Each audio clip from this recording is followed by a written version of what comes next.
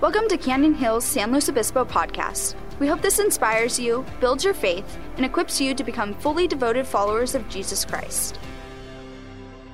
Matthew chapter 6, let's get right to it today. It says, no one can serve two masters. Either you will hate the one and love the other, or you will be devoted to the one and despise the other. You cannot serve both God and money.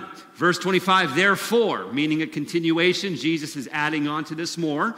He says, I tell you, do not worry about your life, what you will eat or drink, or about your body, what you will wear. Is life more than food and the body more than clothes? Look at the birds of the air. They do not sow or reap, nor store away in barns. And yet your heavenly Father, everyone say heavenly Father, feeds them. Are you not much more valuable than they? Sobering question, big question. Can any one of you, by worrying, add a single hour to your life? And why do you worry about clothes? See how the flowers of the field grow. They do not labor or spin. Yet I tell you that not even Solomon in all his splendor was dressed like one of these. If that is how God clothes the grass of the field, which is here today and tomorrow is thrown into the fire, will he not much more clothe you, you of little faith? So do not worry, saying, what shall we eat, or what shall we drink, or what shall we wear? For the pagans run after all these things. If you don't know what that means, pagans, they don't believe in God. Jesus is saying they worry about this stuff, but you believe in me. So don't be like them. Your heavenly Father knows what you need. But seek first the kingdom of God and his righteousness, and all these things will be given to you as well. Therefore, do not worry about tomorrow, for tomorrow will worry about itself. And then each day has enough trouble of its own. Have you found that out to be true? Each day's got enough. If you're taking notes today, I want to speak to you from the subject of worry is worthless.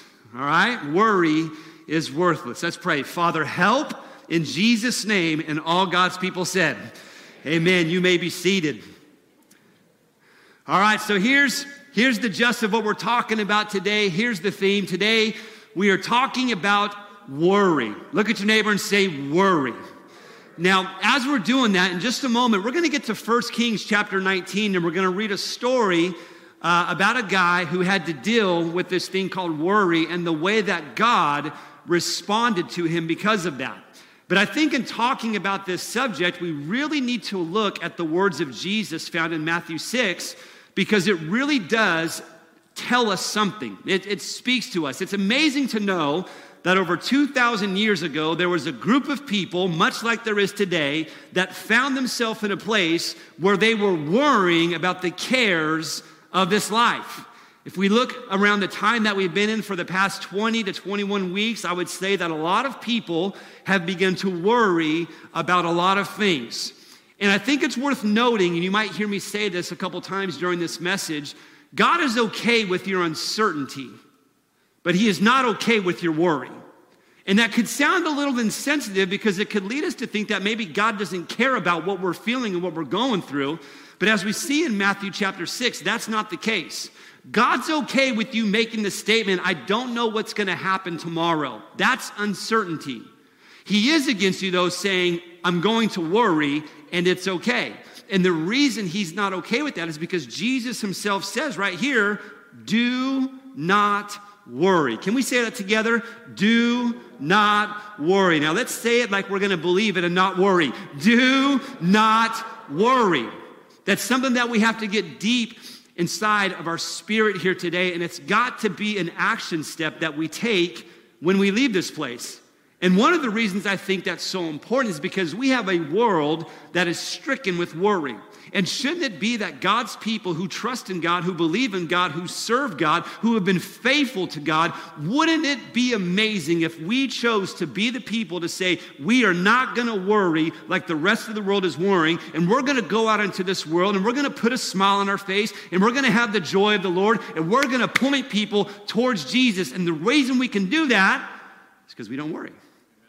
I think we got to get to that place. And maybe you're there. To that I say, amen, and so be it.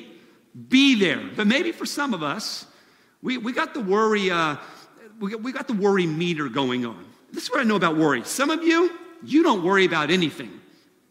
Literally, like your spouse is worried about you.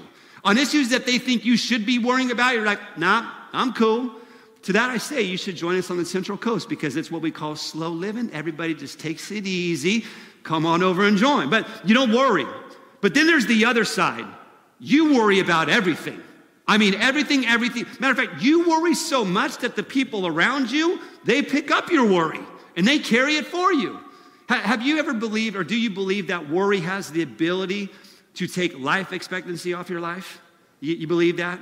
People just worry. Who knows if it's true, but I will say this, it does take a quality off your life when you allow worry to dominate your life. But then there's some of us, I think, in this time where worry wasn't too big of a factor, but because of everything going on, now we've begun to worry. And what I love about the Bible and what I love about Jesus is even in an issue that he was speaking out on 2,000 plus years ago, he's still speaking to us today. So it's from Matthew 6 that I think we get some bullet points that I think are worth sharing before we get to our main story today. So this is going to seem like a very long introduction, okay? But we'll get to 1 Kings, and I'll give you some points to walk away with, and we'll leave here encouraged. I think the first thing Jesus would say about worry is simply this. Worry is tied to the things that you are most devoted to. In other words, you don't worry about things that don't have your heart, that don't have your mind. Let me give you an example. And I might be in hot waters here. Normally I am when I say this, but I'm going to go ahead and say it because it's become a tradition now. Mike Edgerly, I don't know where you are, but I'm coming after you. Here's how it works. I don't care about the LA Dodgers. I never have. And so because I don't care about the LA Dodgers, they don't have my devotion, meaning, therefore, I don't worry about them. Because let me give you how it's going to work. Major League Baseball has opened up a 60-game season. They have the best team on paper, the best team. So here's how it's going to work. They're going to have a great season, maybe the best record. They're going to get to the playoffs. They're going to win the games. They're going to get to the World Series, and it's going to happen. Kershaw, it's coming for you. Kershaw is going to blow the only 2 games that he pitches in, and they're going to lose the World Series because of it. And you know what I'm talking about because you're applauding right now. You get it. So here's what I'm saying. They don't have my devotion, therefore I'm not worrying about it. Rest of you Dodger fans, you all need to pray. Take the words of Jesus, do not worry. Let me tell you what worry is tied to, though. Worry is tied to your marriage, your children, your occupation, your finances. Why? Because it has your heart. You will only worry about the things that you are devoted to. Jesus would say that. The second thing Jesus would say, and he actually said it in verse 27, is this, is which of you by worrying can add a single hour to your life? I mean, it's almost like at that point right there, you want to, hey, today we're talking about worry, and Jesus says in verse number 27, who can add a single hour? Let's bow our heads, close our eyes, and pray. That should be it. Jesus literally says, look, here's the deal. You're not going to add a single second, minute, hour, day, week, month, year, century, decade, whatever, to your life by sitting around and worrying about all the things going on. And Jesus points that out. He says, look, don't worry about that. He also goes on to say this, is that the reason many of us worry is because we can't control the future. For the most part, in the now, even if our now seems a little chaotic, we kind of get to the place where, okay, I can tolerate the now. It's the nows that come tomorrow that cause us to worry. And those are the nows that you can't control. Listen, we all know this. No one saw it coming. And it came. And it's here. We'd all agree upon that. But the reason people worry is because they can't control that. How about this one? Jesus actually gives the answer to worry. That's what I love about Jesus. You know what culture is really good at? Culture sometimes is very good at showing you exactly what the problem is. But very rarely do they ever give you a solution. Jesus points out the problem. He says, you're worried about what you're going to wear, what you're going to drink, what you're going to eat. Why don't you consider the birds? They fly around. They don't store away anything, yet your heavenly Father feeds them. Matter of fact, why don't you consider the flowers? They don't toil. They don't spin. Translation, Jesus is saying they don't get all up really and just have to grab everything and make it all happen. They're cool. He says, why don't you learn a lesson from them? And he says, don't worry. So Jesus gives the answer to worry. And here's what he says. You have to change the things that you're devoted to. Jesus would say you defeat worry when you change what you seek first. So Jesus does all of this illustration, gets to verse 33, and what's it say? But seek first his kingdom and his righteousness and all. Can we all say all? And all these things. What do you mean all? What's he saying to the group? He's saying, you're worried about what you wear, what you drink, what you eat. Stop putting your focus on that. Put it on me, and I'll give you those things. It's literally a guarantee. So he's saying, stop focusing on that. Stop being in hyper-focus. Put your eyes on me. Seek my kingdom. Seek my righteousness. And all these things will be added, meaning you won't have any lack in your life. He got you covered. That's a good Jesus, amen? So Matthew chapter 6, man, Jesus just lays it out. He's simply saying, don't worry, I've got you, and every little thing's gonna be all right. And if you grew up in the 80s and you know R&B, you know exactly what I'm saying right now. All right, but now let's get real. Let's get to a story. Let's get to a guy who literally had to face this, and maybe you might find yourself in that story today. The story we're getting ready to read, it's in 1 Kings. If you want to flip over to there, 1 Kings, chapter 19. Now, in chapter 18, the context of the story is laid out, and we find a guy who actually had a lot of things to worry about, just like you and I do. And there's a question that God asks him in this story that is a question that I'm going to be asking you at the end of this message that I'm really going to ask you to consider. And the reason that I want you to consider it is because I believe this to be true. If worry is dominating your life, it is this one question that God asked Elijah that I want you to ask yourself here today, because the goal of this message here today is to not just to give you a pretty little sermon, bag on the Dodgers, and be full of hyper energy. The goal of this sermon or this message is to get you to a place where if worry is dominating your life, before you walk out of those doors, you have a handle on worry and you don't worry. That's the goal. So let me give you some context of what's going on here. The nation of Israel became a kingdom, and there were kings. So the first king that comes along is a guy by the name of King Saul. We all know that. After King Saul becomes a king by the name of David. We all know that. And then after David comes a guy by the name of Solomon. Now, at this point, what begins to happen is the kingdom is split into a north kingdom and into a southern kingdom. Now, the northern kingdom would be what we would know to as Israel, would be referred to as Israel. The southern kingdom would be referred to as Judah. Okay, so they've got these two things going on. In this particular story, it's about 860 BC, and there's a king by the name of Ahab, and he's the kingdom of the northern kingdom, and he's a wicked king. He's turned his back on God. He's led people astray. And so God, loving the kingdom and the people, sends a prophet by the name of Elijah to go and have a conversation with this king to let him know what's about getting ready to happen. So the story goes, Elijah comes to this king by the name of Ahab, and here's pretty much how the conversation is summed up. He said, here's the deal. God's going to get your attention, Ahab. The rain is going to cease. It's done. It's going to stop.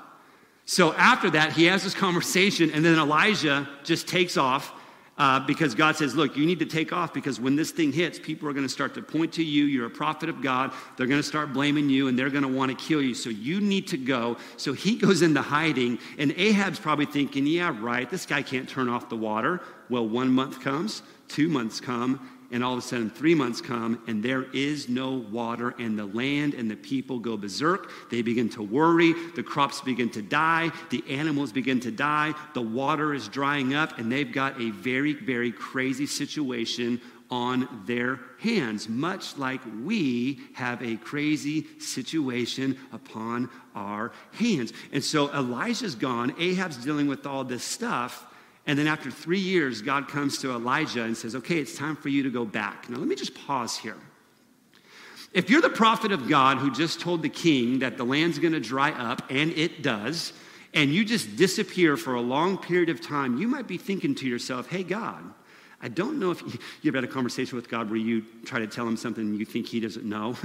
Hey, God, I don't know if you know this, but they might be pretty upset with me here.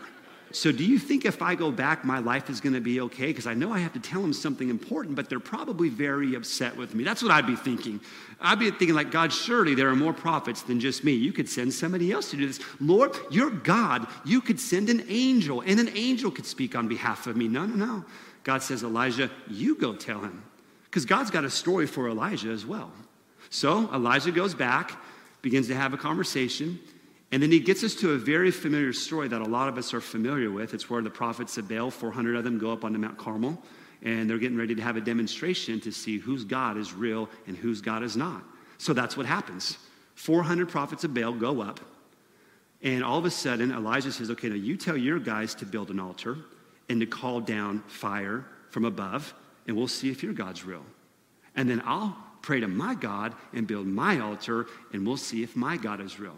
If you have time later on today, you should really go back to go back to 1 Kings 18, because I think there's actually a portion in Scripture, I believe God has a sense of humor, where you go back to that story, and as these guys are building their altar, and they're crying out, and they're dancing around, and they're cutting themselves. I mean, the scene's chaotic when you read the story, and I could just imagine, here's Elijah over on his side, and he's building his altar, and he's looking back at these guys going, what in the world are these guys doing over here? I mean, they're having a scene, so he literally goes, oh, I see no fires coming down yet. He's building his altar. Maybe your God's taking a nap today. Who knows what's going on? And so he's just doing his deal. Well, to make a long story short, fire doesn't come. So then Elijah says, okay, it's my turn. The man of God says, my turn now. Oh, but wait, by the way, before I pray to my God, take water, which by the way, they've been in a drought. There's been no rain. Take water and pour it over the altar I've built. As if maybe to say, I don't want you to think this is some trick. They soak his altar in water. He prays. Fire comes down and is lit. And I guarantee you those people standing around are going, yep, I think his God is actually the real God. It's an amazing story. So then this happens, the fire starts, and now at this point, Elijah, man, he's like a rock star. I mean, not only does this guy get sent by God, not only does he say what God tells him to say, he does all of this amazing stuff. And all of a sudden, he tells Ahab, you need to go back to your city. The rain is getting ready to come. So what does Ahab do? He runs back to his city, and he goes to speak to his wife, whose name is Jezebel. And if you know anything about Jezebel in the Bible, this is not good. She is wicked to the 10th power, and I'm not even good at math, but that's a lot, right? It's a lot. She's bad. And all of a sudden, the story picks up in 1 Kings 19. So there is my very long introduction just for you, so you can now understand what's getting ready to happen to this man of God who up until this point has been directed and used in such a mighty way. And I need you to remember that because it's going to be important. Look at verse 1. Now Ahab told Jezebel everything Elijah had done and how he had killed the prophets with the sword, the guys who led the people astray. Now I want you to know, these are all her prophets because she was like the queen of Baal worship. So now she's upset. She's like, this guy did what? He calls down fire from heaven and then kills my prophets? I mean, this guy was a bad mamma jamma, right? So all of a sudden, she's like, okay, verse 2. So Jezebel sent a messenger to Elijah to say, may the gods deal with me, be it ever so severely. Now watch. If by this time, let me pause. What's that next word? Tomorrow. Can we say that together? Say tomorrow. It's important. She's like, hey, okay, may the gods deal with me. But Elijah, this time, not today, but tomorrow, I do not make your life like that of one of them. What's she talking to? She's saying, hey, like all those prophets died at your sword? In other words, Elijah, I'm coming to get you. I'm going to kill you. Now, I'm reading this, and from our perspective, in understanding chapter 18 and all the things that God has done in Elijah, and the way that Elijah has listened to God, I would read this and go, what does this guy have to worry about? He's been used mightily by God. He's a prophet for God. He does all of this stuff. I would think the conversation would go after he got the letter from the messenger. Okay, take this back to your queen. 2 words, bring it. I would think so, but he doesn't. Verse 3, Elijah was afraid and he ran for his life. Why? I don't want you to miss this. How does he go from being confident powerful, used by God to a man now on the run at the threat of being killed, not today, but tomorrow. But he does. Now, here's what I would suspect from any of us. Maybe not all, maybe just some. If I were to drop into your life and who you are and look at God's past faithfulness to you and all the things he's done in your life up until this point, if I was to drop in and see all of that and hear the stories of the times that God came through for you, I might be tempted to say to you what we might feel tempted to say to Elijah. And it's simply this: what are you worried about? I mean, when you read this story and all that God does, and you're standing in the room with Elijah and he goes, hey guys, it's a bad day. She's coming after me. She's going to kill me. Right? And you know that he's a man of God. Don't you think somebody in that room would just say, hey, you ain't got nothing to worry about. God's on your side. And I would look at all of us and I would say, look, you might be in here today or you might be watching online. And you've got some worry in your life. And it's paralyzing you. It's stopping you. It's on your mind all the time. You can't shake it. But yet there's a past in your life where God's done much more for you than what you're facing right now. I would look at you and say, you ain't got nothing to worry about. God is that big. I want you to write this down because I think it's worth noting. God's faithfulness of the past is our confidence for today and the future. That's what it comes down to. God's faithfulness of the past is your confidence for today and the future. But you look at Elijah, and he totally blanked out on God's past faithfulness because of this threat of tomorrow. He literally abandoned everything because he forgot. It reminds me of the story of the disciples. Jesus just got done feeding the multitudes. Bible says 5,000, but we know this to be true. They didn't count the children and the women. So we're talking tens and thousands of people are fed with some fish and some loaves. What a miracle. And the very next story, the fishermen are on the boat in the middle, the storm's coming, and they're afraid for their lives.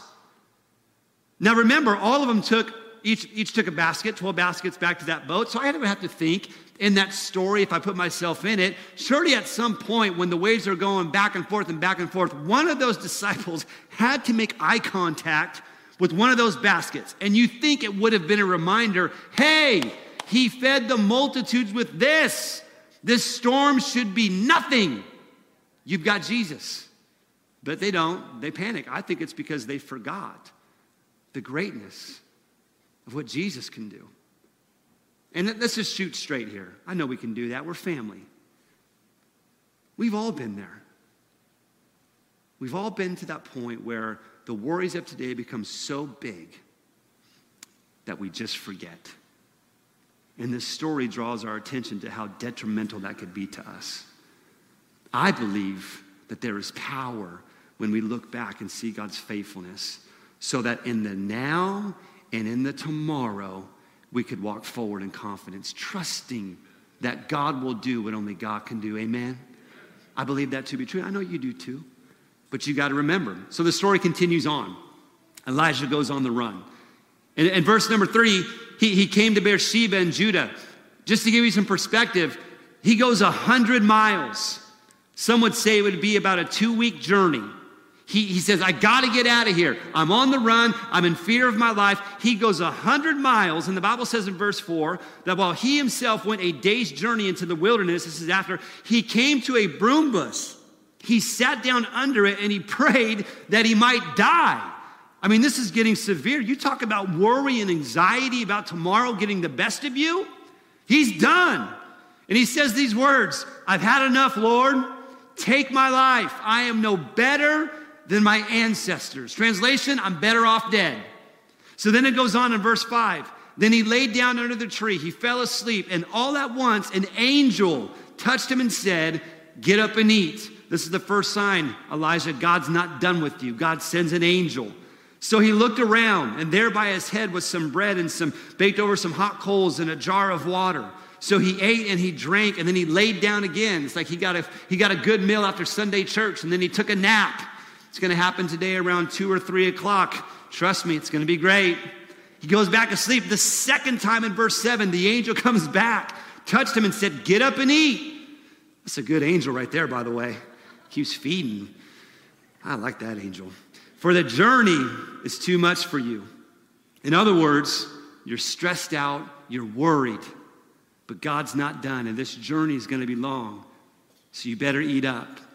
So it says in verse 8, so he got up and he ate and he drank. Strengthened by that food, he traveled 40 days and 40 nights until he reached Horeb, which is the mountain of God. I think it's worth noting, what is Horeb? It's what we would refer to as Mount Sinai. It's where Moses would get the 10 Commandments. It's where he saw the burning bush. You know, it's where the Jewish people believed that God dwelt. So what's the translation here? That's where they believed God was. And he travels 100 miles, sleeps, then travels another 40 days, 40 nights, just to get as close to God as he possibly can. And this is what I love about God. God says, okay, you're ready to leave. You want to die. You're worried about tomorrow. And now you're close to me. So then God starts to have a conversation with him. And this is where it gets really good. This is why I love the Bible. The Bible's a great read. I tell people all the time, if they say the Bible's boring, I say respectfully, no, you're boring. The Bible's got great stories. I mean that respectfully, of course, but truthfully. 1 Kings 19:9 says, there he went into a cave and he spent the night. And the word of the Lord came to him. And here's the question I talked about at the beginning of the message that I think centers all of us today if we're bound by worry.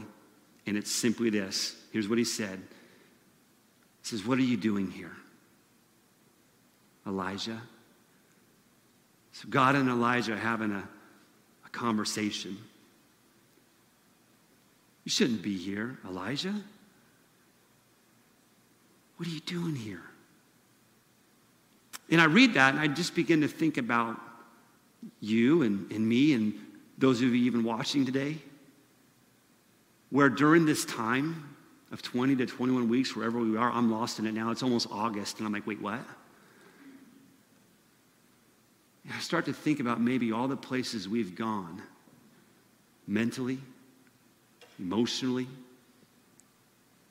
physically. In this time, we've seen more marriages take a hit, more depression set in, more issues than we know what to do with or even how to handle. I have found myself, as I'll share here in just a moment, in places mentally that I have no place being at. You ever been there? You ever gotten so low in your mind because of all the worry and anxiety and doubt and fear and all those things that come up that you just go, why? Why am I here? This is what God's saying to Elijah. We say, well, you don't belong here. What are you doing? So Elijah replies in verse 10, and here's what he says. He says, I've been very zealous for the Lord God Almighty. The Israelites have rejected your covenant, torn down your altars, and they put your prophets to death with the sword.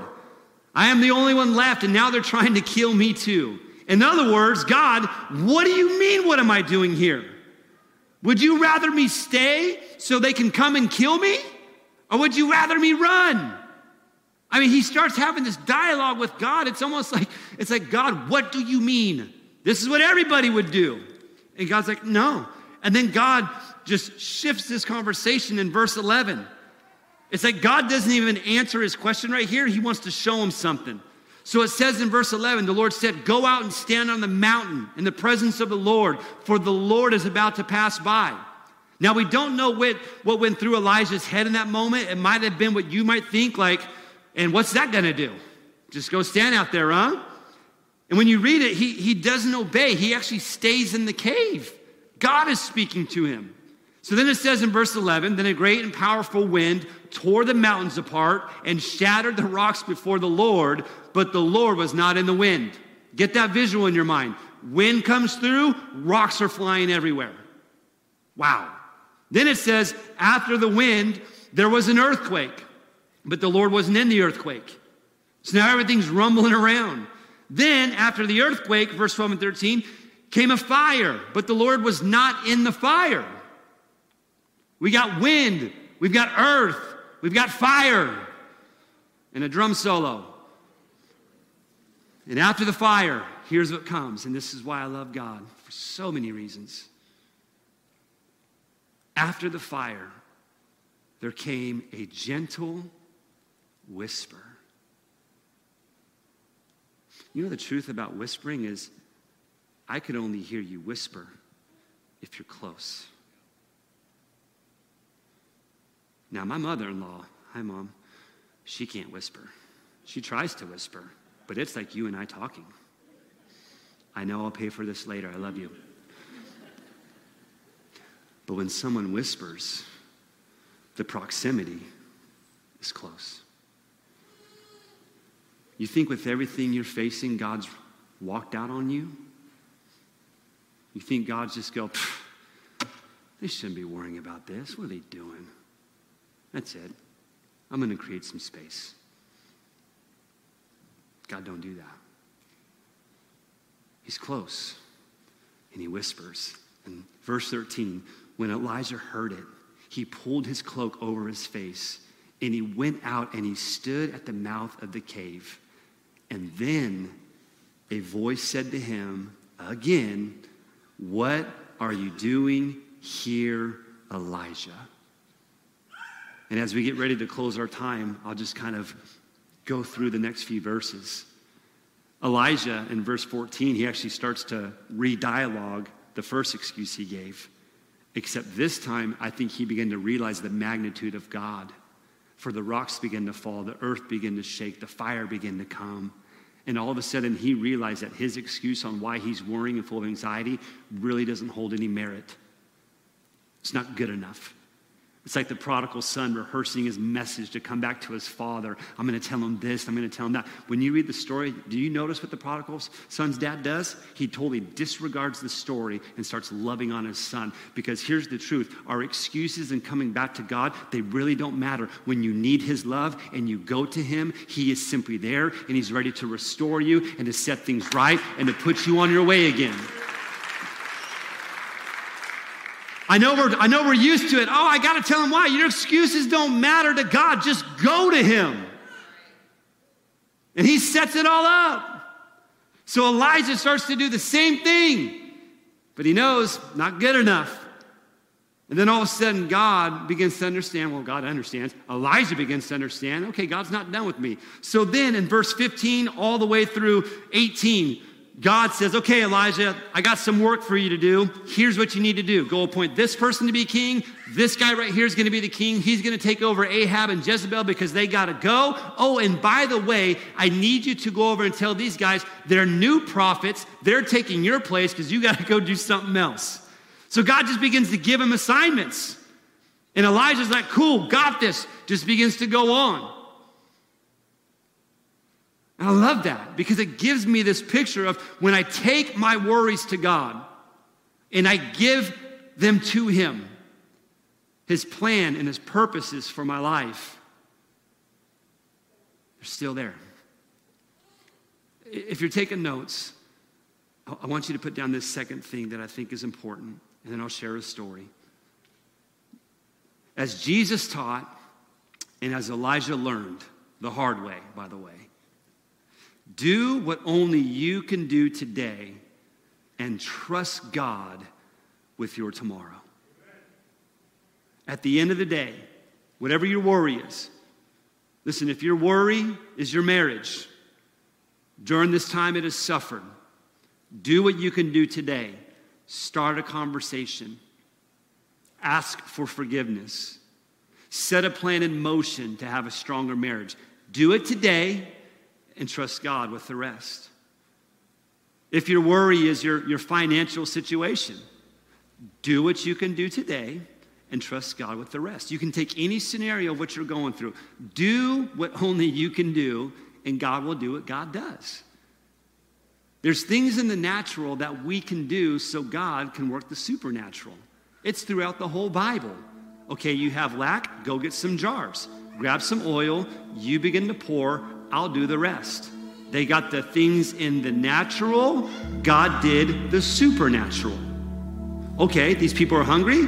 Where's the fish? Where's the bread? Natural, supernatural. What am I trying to say to you? There are things in the natural that you need to begin to do so God can set up the supernatural. But you got to do what only you can do. All right. So where'd this come from? If you're joining us online from Slow, this is actually week 3 of a series we did called Worry is Worthless. For those of you joining us here today in Bakersfield, this is just a part 1. But let me tell you where it came from.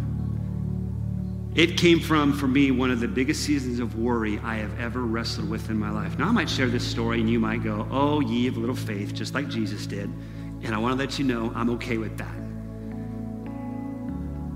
It's about 6-7 weeks ago. I get a phone call from a pastor in Pismo. And great guy. Met him a few weeks earlier at a prayer gathering that we had along the Central Coast. Great guy, Pastor David. And Pastor David partnered with the USDA Farmers to Families Food Box Initiative.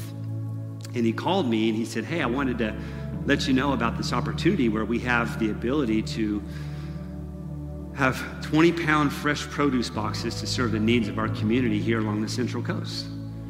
And we have a Zoom meeting going on today, and if you're not battling from Zoom fatigue, you're welcome to join us. And I said, yeah, man, that sounds great.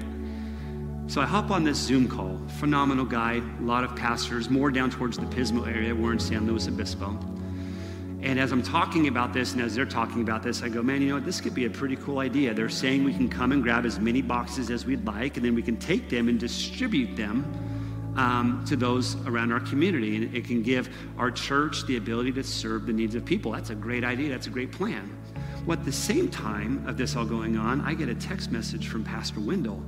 And in only the way that Pastor Wendell can, and I love it because he's a man of faith, he says, you know what, you should do this there in Slow. Now, I'm thinking like, yeah, I can go grab some boxes. He goes, no, you should do it in Slow. And I'm like, okay. And at the same time, I get a text message from Pastor Carl, and all these things are beginning to line up. And I'm like, okay, there's this option of I can play it really safe and partner in Pismo, which isn't a bad thing, Pastor David, and grab a few hundred boxes and make this happen. Or I could say yes to a semi-truck showing up every single Tuesday at our church with 1,650 to 1,800 boxes that because we don't have cold storage, I will then have to find a way to get out into the community every single Tuesday. Let this sink in. Okay, I'm going to bring you to my world a little bit and meet the needs of people. And I thought, you know, this could be a really good idea. So Pastor David with the USDA Farmers, we can be, he's got the Pismo area, and we can take care of the San Luis Obispo area. And then maybe we can find somebody for the Atascadero Pass.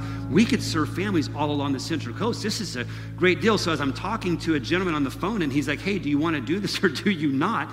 Without having a single thing that we need, which, by the way, was a pallet jack, a forklift, volunteers, and people to show up and actually grab all these boxes, because I can't store them when it's over, by the way, and it's every single Tuesday until the end of the year. Without even having any of that, I go, absolutely, we're in.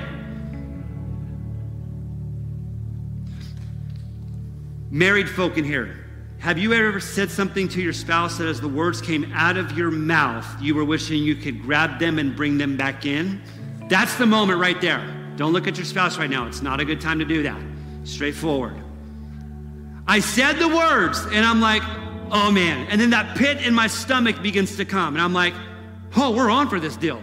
So I'm like, okay, so what do we need? He goes, okay, you need a forklift. I'm like, don't got one, strike one. Okay, what else do I need? He goes, you need a pallet jack, strike 2. You need volunteers. Well, I've got a church, and I'm pretty sure they'll do it, but I'm not for sure. Strike 3, strike 4. A bunch of people need to know, so the boxes are gone. I'm going, man, I am 0 for 4 right now. how in the world is this going to work? And you can ask my wife, she's sitting on the front row. I was so worried about pulling this thing off, letting people down, falling short, that I was losing sleep over this. Every single day I'd be at work and I'm working on a message or talking with people and navigating, and the only thing going through my mind is 1,650 boxes. So then this amazing thing happens. I'm like, okay, God, I've been praying for weeks. What does it look like to have community engagement in San Luis Obispo? And I learned a long time ago that opportunities have shelf lives. God, this is too good to be true. They bring the boxes packed and ready to go. We just got to pass them out. Why am I worrying about this? So literally this series birthed out of my worry. And so we went before the church, started to make some phone calls. And accompanied by the Catania brothers, which is a beef jerky company, which if you live on the Central Valley or Central Coast, big company, their CEO finds out and reaches out to me. He says, hey, I heard you need a pallet jack. I'm like, yes. And I didn't want to say, yeah, and by the way, I need it to be free. You're not selling it, are you? It's free. She goes, would you come and stop by? I said, absolutely. So I go and I stop by, and very nice lady, very nice store, shows me her pallet jack, and she's like, it's all yours, use it as long as you need. I'm like, wow. So I go to walk off, and God in the only way that God can orchestrates this, she goes, hey, wait, I got one more question for you. Sure. She goes, are you the husband to the lady who wrote a book? And I'm like, well, yeah. I go, my wife wrote a book called and before I could say it, she said, The Good and the Awful. I go, yes.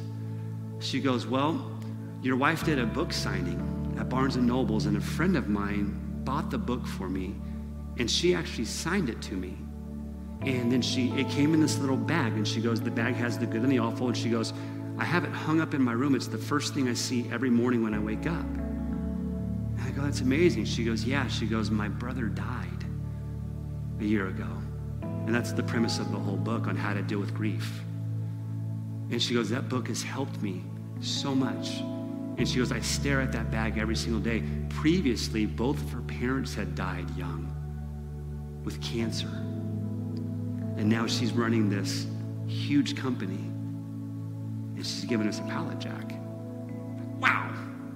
So then all of a sudden, okay, well, we got the pallet jack. What about the forklift? The forklift was the big ticket item, people. Goodness gracious, what are you going to do? Company finds out about it. $13,000 pallet jack. And I was like, hey, God, this is your bill. Help out. This company, because they believe in what we're doing, knocks off $6,500 on the price. And through those in our church, through generosity, not only did we, number one, we got the pallet jack before the bill was even paid. That's how much they believed in us. They dropped it off on the truck. It was amazing. And then people heard about it. Even people that don't even attend our church that saw this story on the news, and they gave towards that forklift. And not only did we pay off the forklift, we paid off the insurance on the forklift for the rest of the year. I mean, it was an amazing thing. And about them volunteers, well, let me just tell you this.